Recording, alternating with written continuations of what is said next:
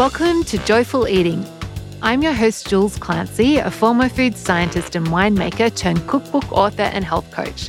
I've discovered a simple way to have a joyful relationship with food without sacrificing pleasure or my waistline, and I can help you get there too. Listen on to find out how.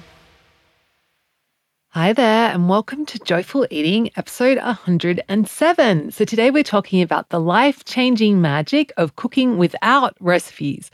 But before we get to that, the best bite I had last night, so my oven's broken. So on the weekend, we fired up our wood-fired pizza oven. So Glenn made pizza and for the boys, and I made some triple batch of my meatballs with, and I used with the tomato sauce, just a classic Italian style. So last night for dinner, we had leftover meatballs that I warmed up and I served it with hummus, on a bed of hummus that I'd made myself, and with pickled jalapenos from the garden. And then I had some leftover roast zucchini with ginger, and it was just all those components together. Was flavor explosion. It was so good. If you want the hummus recipe that's in the meatball recipe, that's in my free app. So check out the link in the show notes to download that. Plan for today is, first of all, we're going to talk about the life-changing magic of cooking without recipes. So first of all, we'll talk about the problem with recipes and cooking with recipes, and then what happens when you learn to cook without recipes and how that does change people's lives. I'll share some real life stories, and then I'll just share my story of how I learned to cook without recipes so that you can see how you actually go about doing it. And we'll finish up with a tiny tip that you can use to get started today. Okay, so the problem with cooking with recipes, so if you know, if you've ever cooked with recipes, I love recipes, I love cookbooks, I love reading them.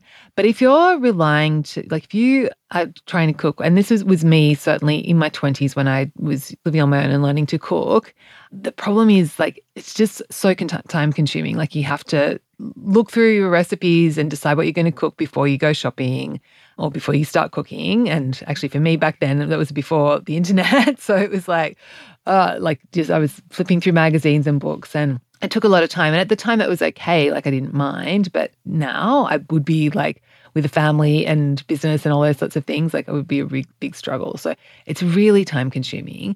And the other thing that I think is really limiting with when you're cooking from recipes is that it stifles creativity because you're kind of locked into whatever the recipe is. And so you can't, when you're shopping, if they don't have, if the avocado looks terrible, you're stuck with buying dodgy avocado. If they're out of avocado, then you have to go to another store. I remember that used to be a big thing for me. I'd be driving all over Sydney, going to different stores to get what I needed to cook my recipes.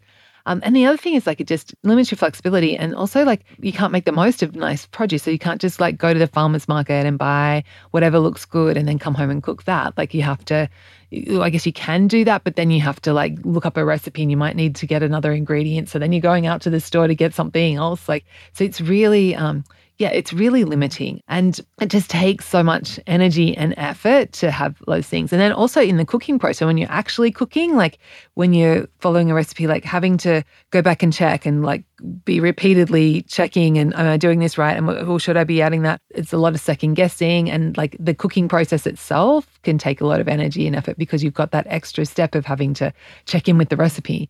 And oftentimes you think, oh yeah, that's going to be amazing, I'll cook that. But then when it actually comes to Tuesday night and you've had a long day and you've got you've got this elaborate meal that you've got the ingredients for and you don't have any other options, you're either eating really late or you skip it and just go for plan B and get takeout or something else instead. It can feel that just requires so much energy. And then the final thing is when you're cooking with recipes, it's easy for cooking to turn into a chore, for it to feel hard, to feel like something you have to do. And as much as I love recipes, if that's your only option, that that you have to have a recipe to cook, of course it's really limiting, and it makes cooking way much harder than it needs to be. So you'll end up cooking less because of all those reasons. So what happens though when you learn to free yourself from recipes, when you learn to actually cook without recipes? First thing I have done here is freedom.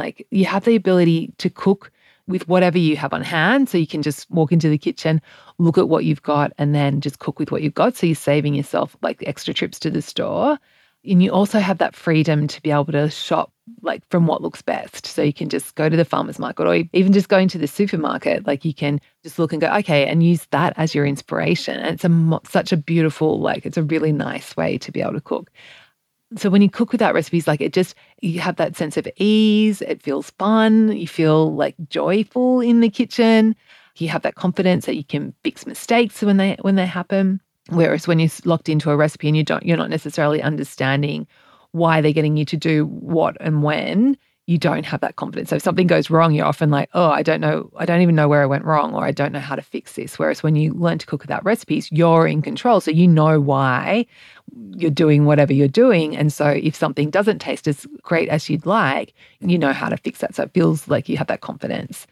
And yeah, cooking really goes from being a chore to being relaxing and fun. And of course, when you cook without recipes, there's always the compliments as well, which we all spoke about a couple of episodes ago. Yeah, I'm all about the compliments. But it's not just me. So I just thought I'd share some stories from people who I've worked with. So Julie said, cooking is so much more fun. I'm enjoying myself and more curious and about experimenting. I don't dread it anymore.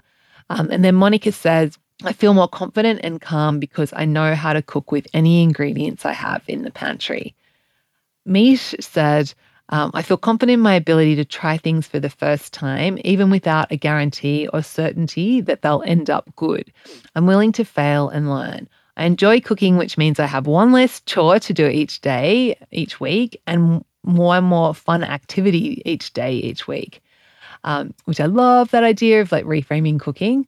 And then one of my students, Natalie, said, thanks to Jules, I've gone from religiously following the recipe cook to I can make something with whatever looks good at the produce store or that is growing in my garden cook. I love that. For example, I'm currently swamped with an abundance of plums from our backyard plum tree. I just watched Jules's ice cream class. So I roasted a batch of plums, made roast plum ice cream. So good. My husband commented on tasting it. OMG, I could bury my head in this. So talk about getting compliments. So then Natalie said, thanks so much, Jules. You're so clever. You're a great teacher and so generous with your knowledge. I'm most definitely now a joyful cook. My last story I wanted to share was from Neera, who actually lives in India. And she said, little by little, I've changed. My resistance towards cooking disappeared. When? I don't even know. And I became a joyful cook. Not only a joyful cook, but also a joyful person. I'm taking my challenges without pressure, knowing I don't have to be perfect. I listen to myself and instinctively decide what works best for me. Thanks, Jules, for being instrumental in bringing about this change in me. So that all sounds pretty good, right? So how do we go about doing this? How do we learn to cook without recipes? So I just thought I'd share like my journey of how I did that. And so as I mentioned before, like in my 20s, I was a religious recipe follower. My favorite recipe source was Gourmet Traveller recipe magazine in Australia, which I still subscribe to, I still love. But I don't follow the recipes to the letter anymore. But yeah, and it was, all those things that I just said before, it was very time consuming and frustrating. I couldn't fix problems. I couldn't substitute. And it took a lot of time to shop and all those limitations. And it was like, I was such a recipe cook that even when it was like 2000, I think, I was back in my winemaking days, I was going to California to work in wineries over there. And actually, this is before like the internet only kind of just started. And I actually got my boyfriend at the time to help me set up a website so I could post. I posted a heap of recipes online. And I can't even remember what the format was called, so that I wouldn't have to carry my recipe folder around with me and I would be able to access them from anywhere. So that's how dedicated I used to be to recipes. That was a long time ago.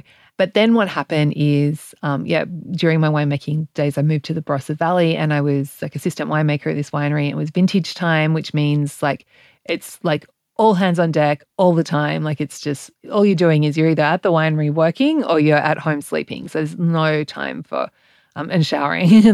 That's your whole life. And so I didn't have time to like do my usual cooking with recipes thing. But my one treat during those days was to go to the Barossa Farmers Market on a Saturday morning. And so And it was like, get an egg and bacon roll and then walk around the markets and just buy whatever. And I just I didn't have any other options. I had to just cook what I made, what I bought without recipes. So what I found myself doing was just thinking about what I'd cooked previously from my recipes and like drawing on that knowledge. And I kind of came up with these what I call muscle memory meals. So they're like kind of general templates for, okay, if I want to make a curry, I know I need some protein, I need some sauce, I need some sort of curry powder or curry paste, and I need some sort of liquid. And so by having that template in my mind, when I got home, I was able to think, okay, I've got these, I'll make a curry, and like go at it from there.